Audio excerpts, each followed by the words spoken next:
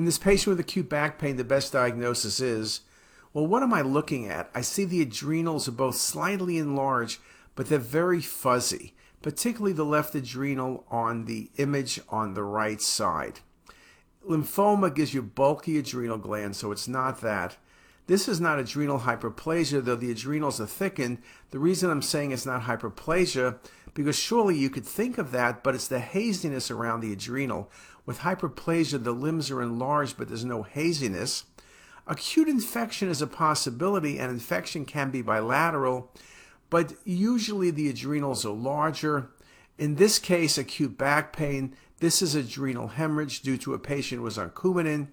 The adrenals often are oval when you have bleeds, but early on you can see just the limbs become edematous, and you see the stranding around the adrenal. With bilateral adrenal hemorrhage like this patient, you're worried about Addisonian crisis, so very important to check the patient's hormonal levels.